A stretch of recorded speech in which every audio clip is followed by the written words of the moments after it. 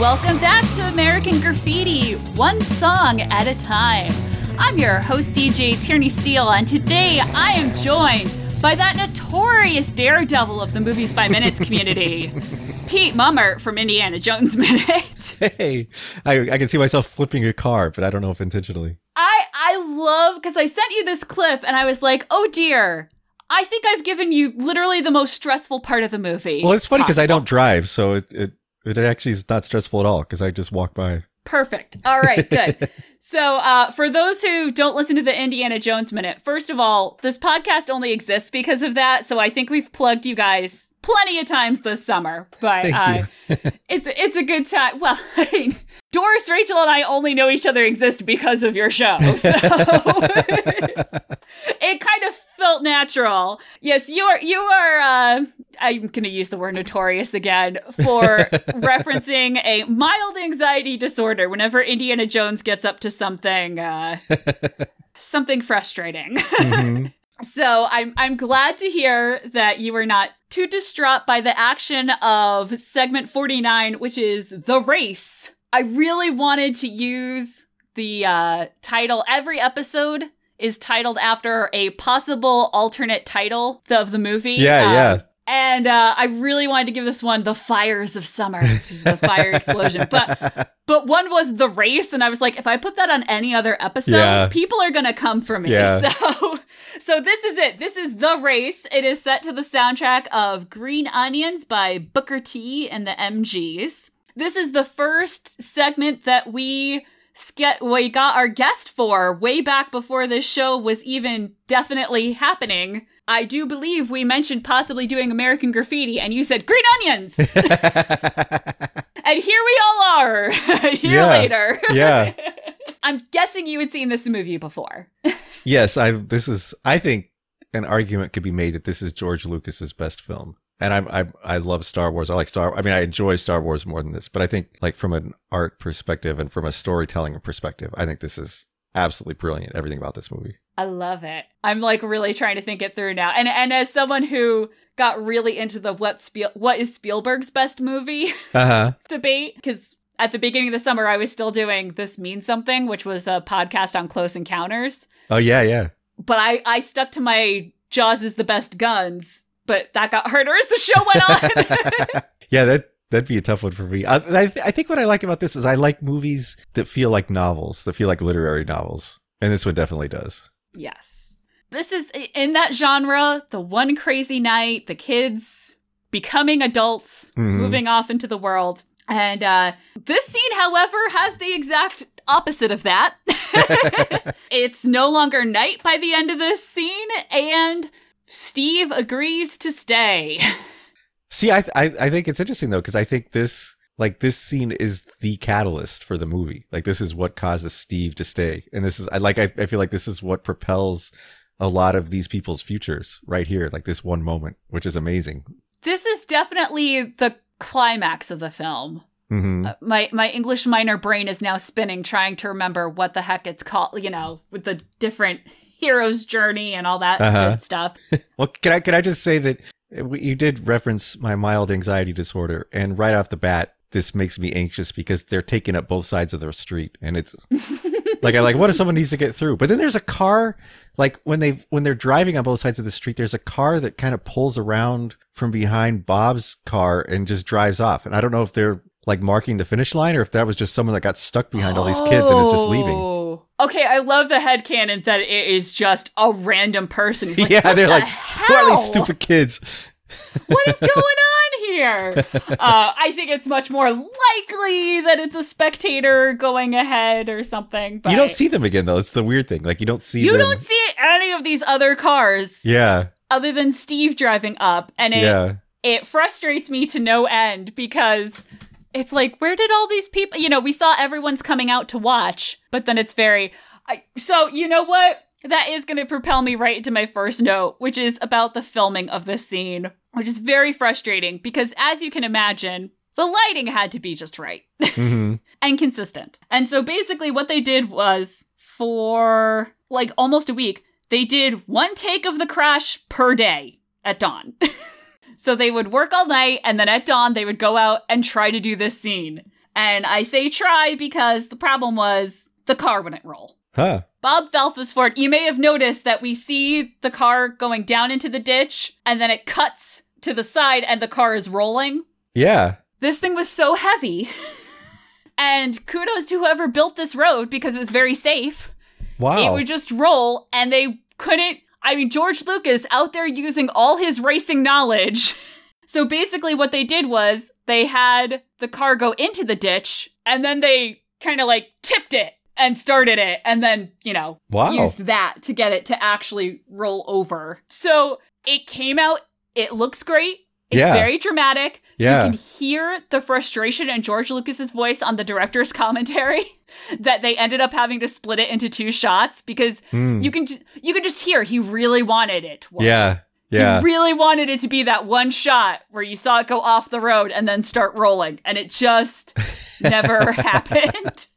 It's interesting though, because for some reason I think of Rebel Without a Cause when I think of this movie, and I think about the Chicky run, the race where they race towards the cliffs, and they filmed that, like part of it I think they filmed around Calabasas on the highways, but part of it they filmed on a soundstage at Warner Brothers. Huh. And I think one of the really beautiful things about American Graffiti is how the whole thing is filmed like on location, basically. Like, it's not a lot of sets. It's in this scene they do a very nice job. Like the location's spectacular. When they show John turning back around and Green Onion starts playing again, that is such a good shot. Yeah.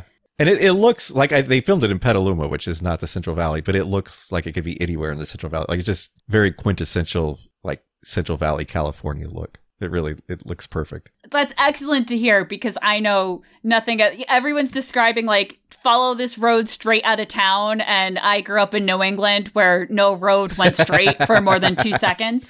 So this is completely foreign to me. The other thing that is kind of improvised, and I'm so mad because, spoiler alert, I've already recorded tomorrow's episode, and I can tell you I forgot to mention this in tomorrow's episode.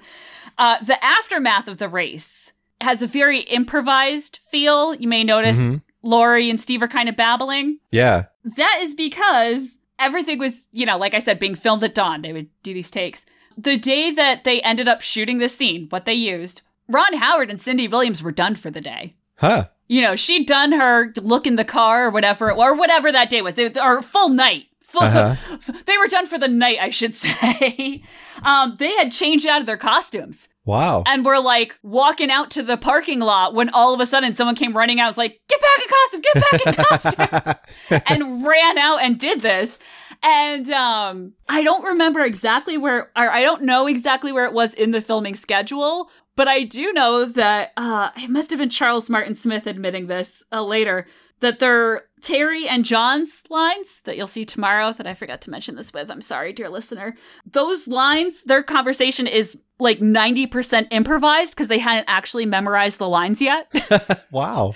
They thought they were going to get more, they didn't realize we're doing this for real today, right now. So they're like, okay, I know I have this line, so I'll just go based off of that. I feel like that plays really well right here because it feels like everybody's in a state of shock. Like it feels like nobody's quite sure what's happening and everything feels frantic and scary. And yeah, Laurie saying the same thing about 3 different times makes perfect sense because that's all she can say. Yeah, and the way she's holding her hand up to her head and it's amazing. Like the way she plays this is amazing. I love that we're like working backwards through the scene. So I do mention tomorrow that I was very confused because as a child, I was like, but John is ahead. Clearly, John was winning the race. And he says he wasn't. But now as an adult who knows cars, I do see what he's talking about, that Falfa is kind of pulling even with him and then loses control of the car. The thing that bothered me way more than John's pessimism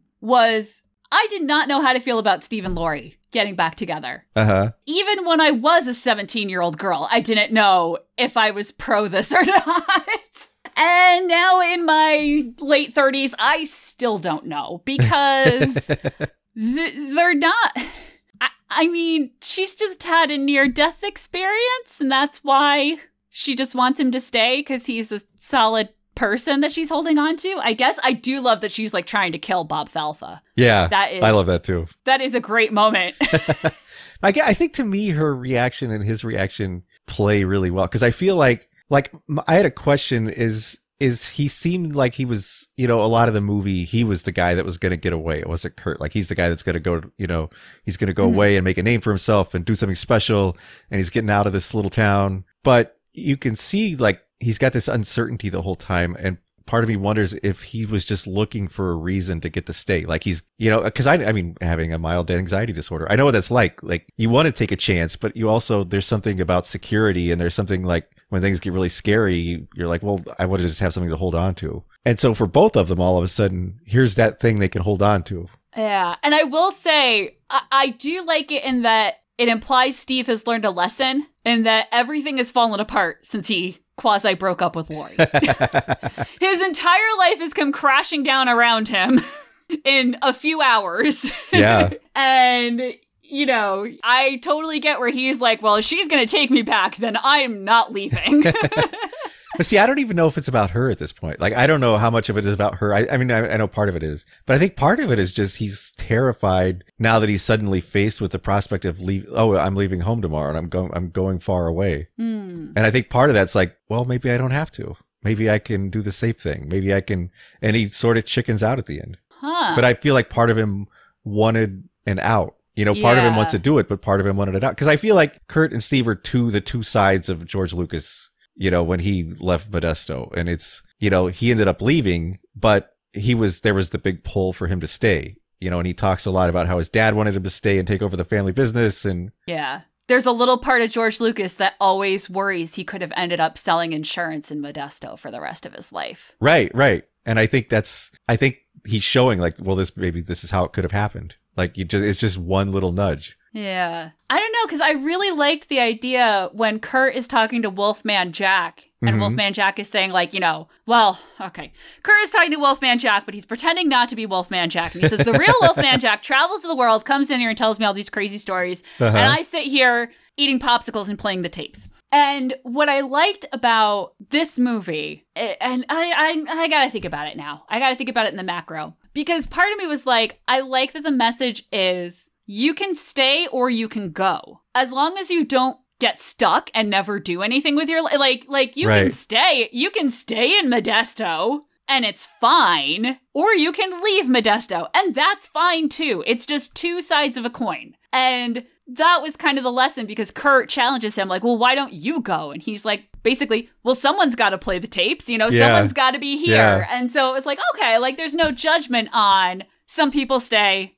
Right. Steve. Some people go, Kurt. They can both have perfectly good lives. La-di-da. But for some reason, I think this is showing my own bias. Actually, I think Rachel Doris and I talked about this like the first week of the show when it was just the three of us. And I was talking about how like, oh, but Steve is the fate worse than death because he never gets out of there. And I think it was Doris was like, Tierney, I think you're telling on yourself more with that analysis than you are like actually understanding the characters, because I think it is that I have that like, oh God. And I blame entirely. I just mentioned I was an English minor, but I was a history major. And I blame entirely. There was one year where I had to read the Iliad for 3 different classes. And I always blame that of like, you have to make a name for yourself, because as long as your name exists, you're not really dead. And so like having that put on me at a young age was like, okay. Like it's fine. It's fine if you just want to be a stay-at-home mom, but like also you secretly want to be a celebrity, right? Like just, you can like blink twice if like this is still a Mother's Little Helper sitch. Anyway. Well, does Helen count as going away, or does she not count as going away? Because she wants to stay both places. That was way off topic. I'm sorry. That's okay. If we get into analyzing the Iliad, that is a totally different podcast. One that I bet Rachel would be up for. But see, I think with Steve, I feel like for him, he may have made the right decision, or he may not. It's hard. It seems like such a gray area, but it seems like both were valid choices for him, but he took the safe choice. But I was really wondering, is he going to have just the nastiest midlife crisis in history? Because he's just going to be thinking, boy, what could have been? What could have been? I just called you Steve. I'm so sorry. Pete, have you seen the sequel, More American Graffiti? I have not. Graffiti? I've not heard good things about it, and I've not seen it. So here's the thing. I had not heard good things about it. I've only seen it recently. Okay. I kind of liked it. I mean, so here's the thing. It reminded me a lot of various like student films. Okay. Because it is 4 stories that are intercut but that do not interact. Huh. And each one is filmed in a completely different style that reflects the year and story it's depicting. And so I get why a lot of people were like, this is incredibly jarring and not like fun to watch. But I just kind of went with it and ended up enjoying it. But Steve not only is having a midlife crisis, but has a mustache to match. And then it gets even better because then we all did the math and we're like, he's like 25. Oh man, that's awesome. He and Laurie seem so middle-aged and they are played so square and they are in their like mid-20s in that film. So anyway, that is a sneak peek for our episode on More American Graffiti coming up next week. Stay tuned, listeners. But here in this scene, there were a few things I noticed. First of all, so Steve and Laurie, Steve pulls Laurie off Bob, takes her into the field, and says he's never going to leave. Mm-hmm. And Falfa is pulled away from the wreckage by John. He stumbles up the hill, or he goes up the hill, and then when he stumbles, John like kind of puts his arm around and helps pull him up. Yeah. And I can only assume 1 million queer fanfics were launched by that one thing. Yeah. Because they even match, they're kind of dressed similarly. Yeah. Good Lord, Paul Lamat's legs look so long in those black jeans. When he's running down the hill, it's just like, oh my God, it's just like 2 legs, little person on top. But for all that I'm like joking, Harrison Ford, Paul Lamat, and Cindy Williams sell the hell out of the scene. Yeah, absolutely. Because there's almost no buildup to the actual race itself. It's just them exchanging looks and you get everything, all the tension from that. Mm-hmm. Yeah, it's amazing. And then Bob goes, like, he has a complete transformation here as well. Like he goes from on top of the world thinking he's the greatest in the world and maybe everybody else is a little bit intimidated by him to what happens? Like, does he spiral into a depression after this? Or like, does he decide he's going to go away to college? Like, is he like, I'm going to go to the East Coast? This is the problem with having seen the sequel. Although, actually, I knew this before because I had the Films of Harrison Ford book as a teenager. Okay. Bob Falfa becomes a cop.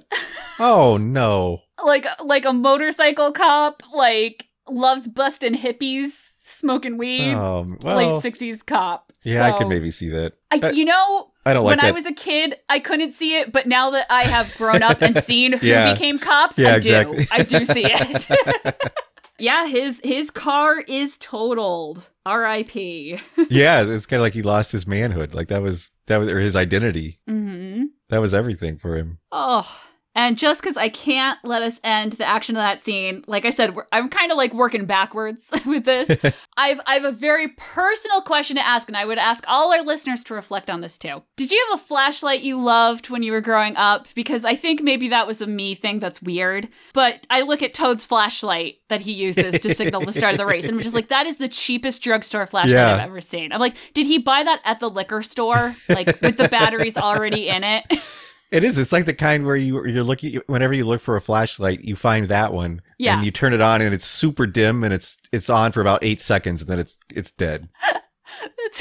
I have a flashlight that is so dim. I mean, it is in name only. Yeah, I had, my dad did a lot of construction work on our house. And so I thought I was the coolest kid because I had my own yellow square that take the big square rectangle batteries flashlight. Mm-hmm.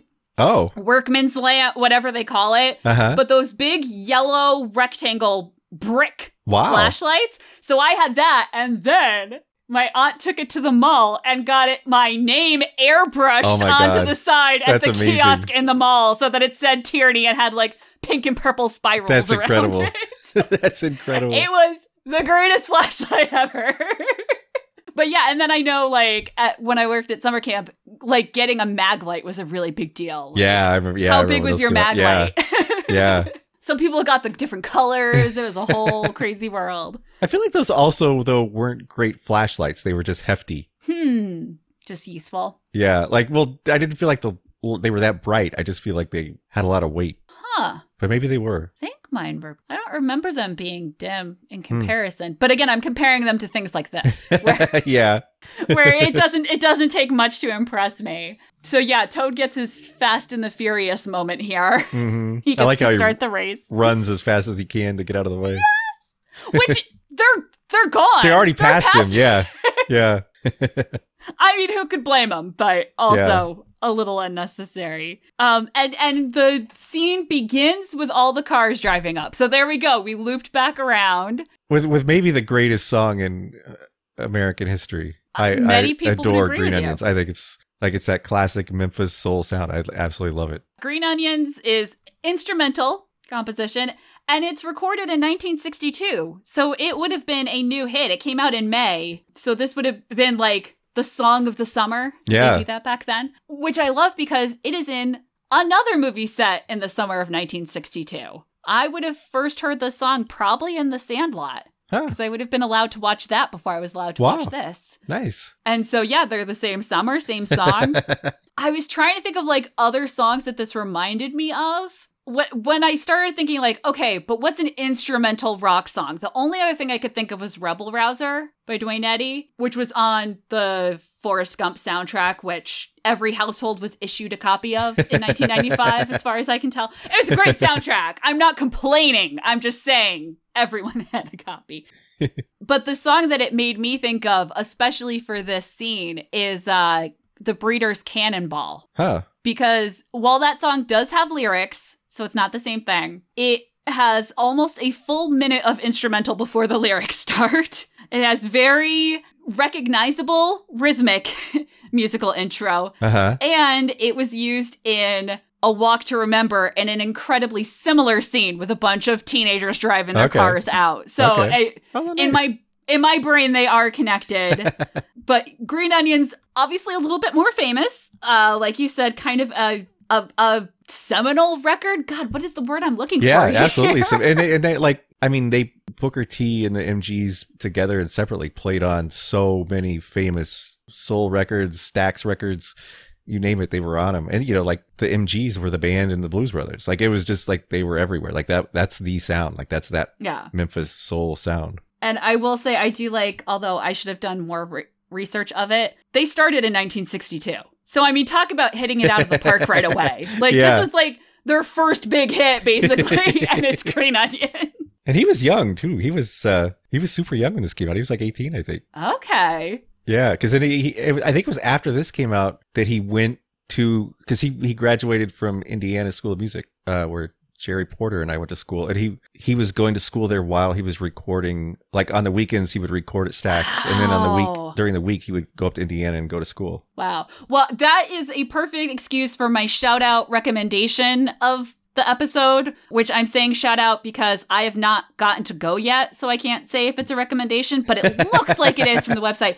There is a Stax Museum in Memphis. Oh, I've heard incredible things about that. It's the Stax Museum of American Soul Music, and it looks amazing. And it has been on my road trip list since I started making a road trip list. And it was like, okay, what else could I do in Memphis to like really flesh it out into and it's like, oh no, I'm going to this. Yeah, that's a road trip I started planning in 2008 and still have yet to take, if that's any indication of how on top of things my friend Michelle and I are. But yes, the museum looks amazing, and they do have a pretty good online presence. So okay, cool. You can hit them up even if you are nowhere near Tennessee. So yeah, that was those were my notes on Green Onions. I did have a very fun time going down the rabbit hole of why it got the name Green Onions. People say different things, kind of an urban legend. Originally, it was supposed to be like funky onions, and then someone's like, it sounds like you're trying to like euphemize something. And she totally was. Well, yeah. You're supposed to hide it better, I guess. There's been a lot of that on this podcast of the like, okay, well, what do we think the lyrics originally were? Because these nonsense syllables probably weren't it. So you mentioned you were a fan of this movie, and I assume you're a fan of the soundtrack to this movie, because you're here, so. Mm-hmm. Do you remember, like, the first time you saw it, did it make a really big impact on you right away? I mean, I know now you respect it, and... I didn't see it until like probably the mid 90s. I think I saw it probably not too long before I saw the Phantom Menace. Or no, it was a little, I don't remember when that came out. But yeah, I like the second I saw this, it blew me away. Yeah. Okay. And then I know you do not partake of the car culture now. Nope. Were you a cruising sort of guy in high school? Nope. Okay. I had a feeling, but I did not want to assume. You know, you and I only know each other through podcasting. I could have been wrong. There are a lot of nice, flat, straight roads in Indiana, so. Yeah, I was not. Although it was, it was definitely a big thing there. Which is funny because now I'm thinking of breaking away in bikes and stuff. Yeah. But I wonder if it's still a thing. Like, I wonder if that still happens, like in the Midwest or in small towns. I feel like it's gotta, just because what else do you do? Well, now everyone's got it on their phones and on their games. Like, I wonder if anyone even... Oh, that's true. Because back then, you didn't have anything else to do. That's true. You know what's funny? Not even back in 1962. I was just thinking the other day, I was trying to do like a digital detox, whatever, put my phone down more. Uh-huh. And I had this moment where I was just sitting there on my sofa like, what did I used to do all day? Like in middle school. Yeah. I'd be off Saturday and Sunday. 48 hours. What did I do? It's amazing. Yeah. Not much. I mean, I couldn't come up with much. Pet a cat and watch George Lucas movies was about it. So. No, I remember Jerry Porter and I used to, when we were in college in Indiana, we would we would actually watch the cruising culture. Like we would hang out on the sidewalk because it was fun to just watch everybody going by and like everyone was kind of peacocking and everyone was doing their thing and everything. It was pretty fun. I never had a car, so it was never really an option. Not even a Vespa? Nope. I didn't even learn to drive until I was like 20 something, I think. Aw, I will say, I don't know if I'll bother leaving this in, but I am debating, like, can I go back and take car lessons now, like driving lessons now that I'm a grown up and would like be paying attention? Because I lived in a city for over a decade. Mm-hmm. And so I would drive a car like twice a year. Yeah. Maybe. You know, I'm really good at like leaving my parents' house and going to the church for Christmas Eve Mass. And like, that's it. And now that I'm out in the suburbs, I'm like, this is kind of intimidating. Like, I keep being offered the car and being like, no, you can just drop me off. Yeah. I don't need to drive it. But it's so wild to me. And this is my own bias just because to me, getting that car when it was when I was 16, it was when I was 17. Uh-huh. But that was so huge to me. Like that's freedom to so many people. It was life changing. I can actually remember the fight with my mother where I was like, I'm just going to leave the house and go drive around. And in a few hours, I'll come back and this will all be over or not. Who knows? It was amazing. Of course, I also remember the night that same year where I was like, I'm going to run away and I cannot take this anymore. And I like started putting clothes in a bag. And it's so funny. I was listening to Phantom Planet and I know exactly which song because every time I hear it now, I'm like, man, glad I didn't do that. Did you have someone you related to? Because I obviously was pretty much in the Kurt camp. Or actually, I guess I always say like, the person I relate to most in this movie is actually probably Carol. Okay. Or like you're trying to hang out with the older kids and like hope someone sees you being cool with the older kids, and of course no one ever does. And then you're like I gotta try and like enjoy this moment for what it is. I feel like Kurt and Steve are both like the angel on each of my shoulders because I love taking chances, but they also terrify me. So often, you know, I was young when I moved across the country or, to travel someplace crazy or something, like as badly as I want to, and I usually end up doing it, it still terrifies me every time. And part of me is like Steve and just like, well, maybe I should just stay here where it's safe. I think I've never had Bob crash his car, so I've never done a Steve, but I've always been right at the cusp of being a Steve. I think it's hard. Like it's scary sometimes. Like being Kurt is hard. Yeah, especially if Suzanne Summers doesn't call you to like say goodbye. Yeah. He gets a pretty good send off. Gets to meet his hero, and his dream girl does call him and talk on the phone. So I talk a big game. I gotta say, I found a picture of me on my last night before college, and holy crap, I'm a Steve. Oh no. Like, I did go to college, but I went to in-state school where I already knew half the people. I ended up being assigned, it was random, but actually, my freshman year, I was assigned to the same dorm room that my friend lived in the year before that I came to visit her at when I went to visit the college. Because I also, my best friend, so my best friend in high school was named Jerry and auditioned for the music school, but very different circumstances because she played the tuba. Oh. So, but yeah, she had to audition for the music school. So we went up and like spent the weekend there. And then the next year I got my dorm room assignment and I was like, this is the same room. So it's not like I really broke out on my own. And then I lived in the same hometown 2 blocks from the hospital I was born in, which is the same hospital my mother was born in, and the same hospital her mother was born in. Wow. And the same hospital her mother worked in. Wow. But she was born at home. Because, I mean. Wow. Yeah, I think I lived like 35 different places or something. Like we moved all the time. Okay.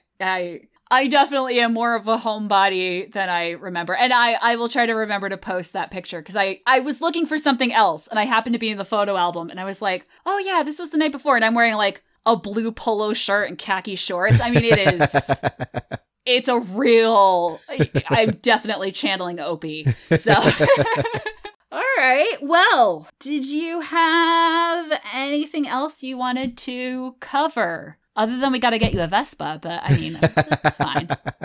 I'm happy with my transit pass. My blood pressure went down like so much when I stopped driving. Aww. It was amazing. And we have these little scooter rental things here. I mean, they have like the stand-up scooters, but they also have like Vespa scooters you can rent. Where they can just walk up with your phone and rent it. And I've never done it, but they're always parked outside.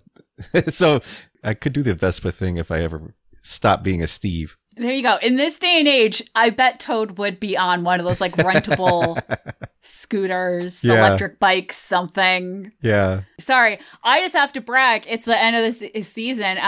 My kid got his first car, sort of. Oh my God. That car, that was the most amazing car. It's not Power Wheels brand, but it's Power Wheels, like we all know. He has the land speeder from Star Wars. It's so cool. I'm pretty proud of that purchase. Because I made it before he could like sit up on his own.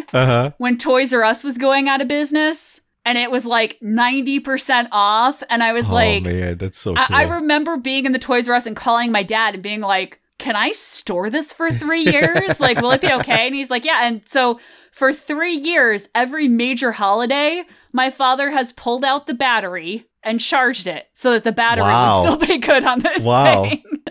So that someday his grandson could drive a little land speeder around. Was it a complete surprise to him, or had he seen it every year and been like, what's in the box? What is this thing? It was a complete surprise to him. Oh, that's amazing. He had no idea. And actually what's funny is my dad brought it up still in the box, and we threw it in our basement because I was like, he never goes down there. And of course he started to go down there.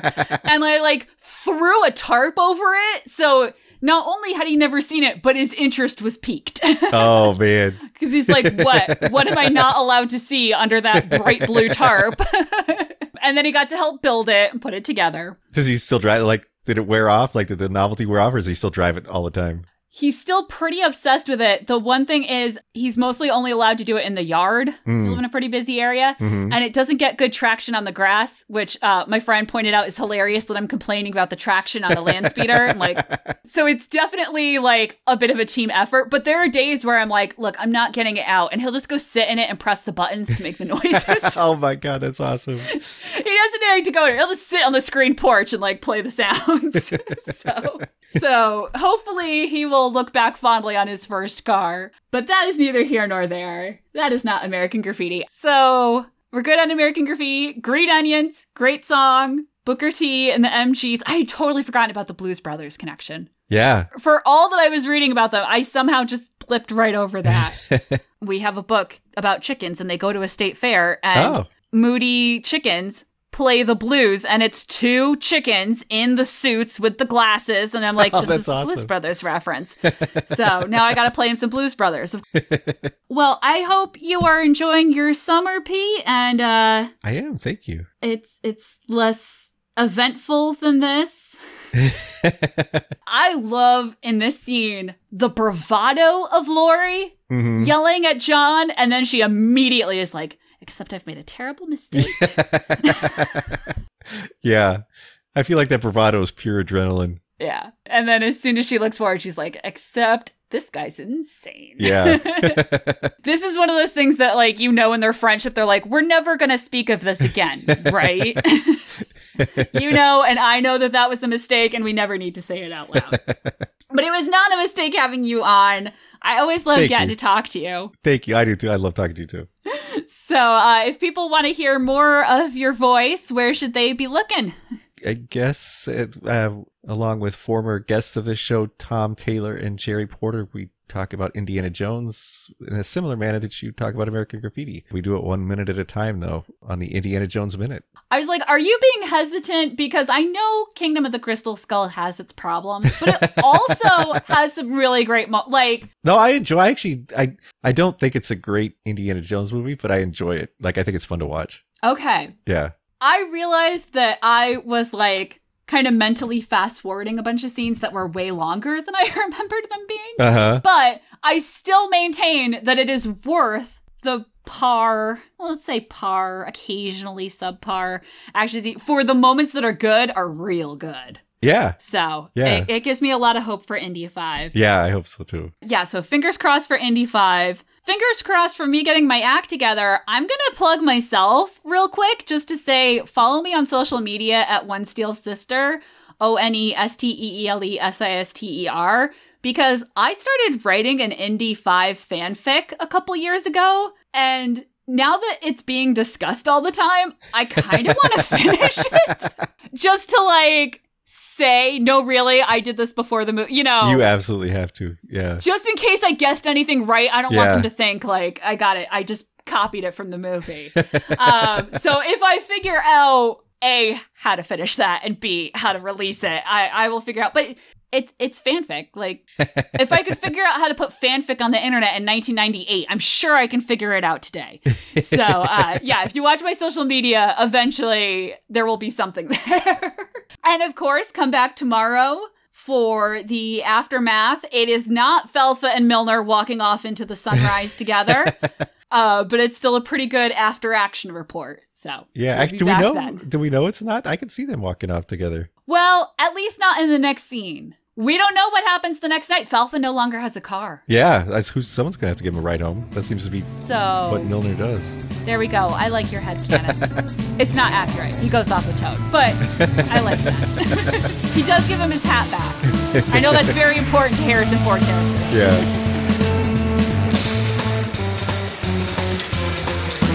He's really fast, isn't he?